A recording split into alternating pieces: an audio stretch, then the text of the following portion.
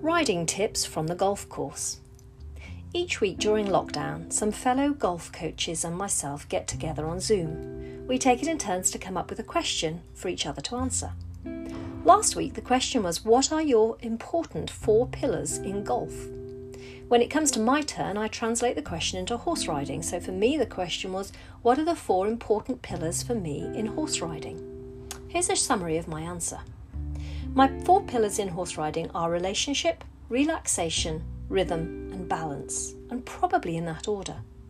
For me, the relationship with my horse comes before everything else. Relationship before task or end goal.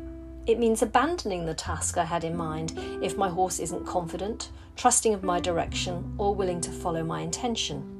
I'll go back first and work on that relationship, and often relaxation as well, pillar number 2, before returning to the task that I had in mind. Relaxation is a critical second pillar, but the first one I am actively working to achieve.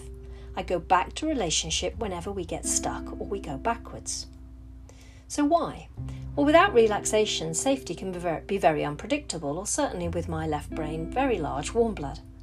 The challenge in riding, unlike in golf, is that both myself and my horse have to be relaxed.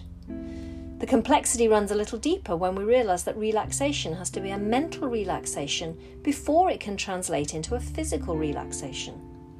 Have you ever seen videos of Carl Philip riding his horses in high dressage movements, but where his horse's muscles are so relaxed and loose and floppy that you can see them move and wobble? There's no tension and no brace. Keep an eye out when you watch other riders ride their horses in dressage moves, and if you think the horse's muscles look relaxed and soft and fluid, or tense and rigid. The third pillar, rhythm, follows from relaxation. It's far easier for a horse or a human's body to find a rhythm and a routine in terms of golf swings once we have relaxation mentally and physically. Without resistance in the mind and body, the tempo we need to produce in riding will be hindered. It will be inconsistent or irregular. And golfers for sure know the depths of frustration that comes from one round of golf on one day feeling great, only to find the next day it goes to pot. Consistency is king on the golf course. So too in the menage, especially when we want to compete. And finally, balance, my 4th pillar. If you have ever tried yoga and attempted some one-legged balance poses, or balances on your head, or the balance on your hands when your knees are resting on your elbows and your feet are off the floor, you know the importance of relationship, relaxation and rhythm.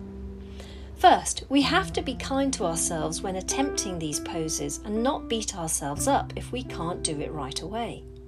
Secondly, we have to let go of trying too hard and accept that it will come and relax in the process of learning the pose. Thirdly, we break down the pose into steps and build it up so that we can execute the sequence smoothly with flow and rhythm. Finally, we have balance.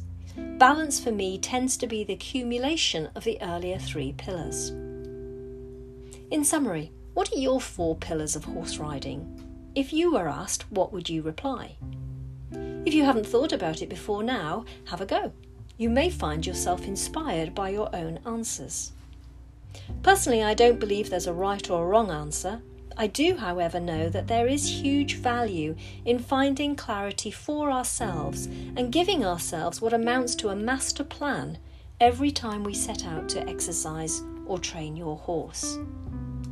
So have fun, invent your 4 pillars, and see what other sports people that you interact with, friends or family, would say if you asked them what that meant to them in their sport.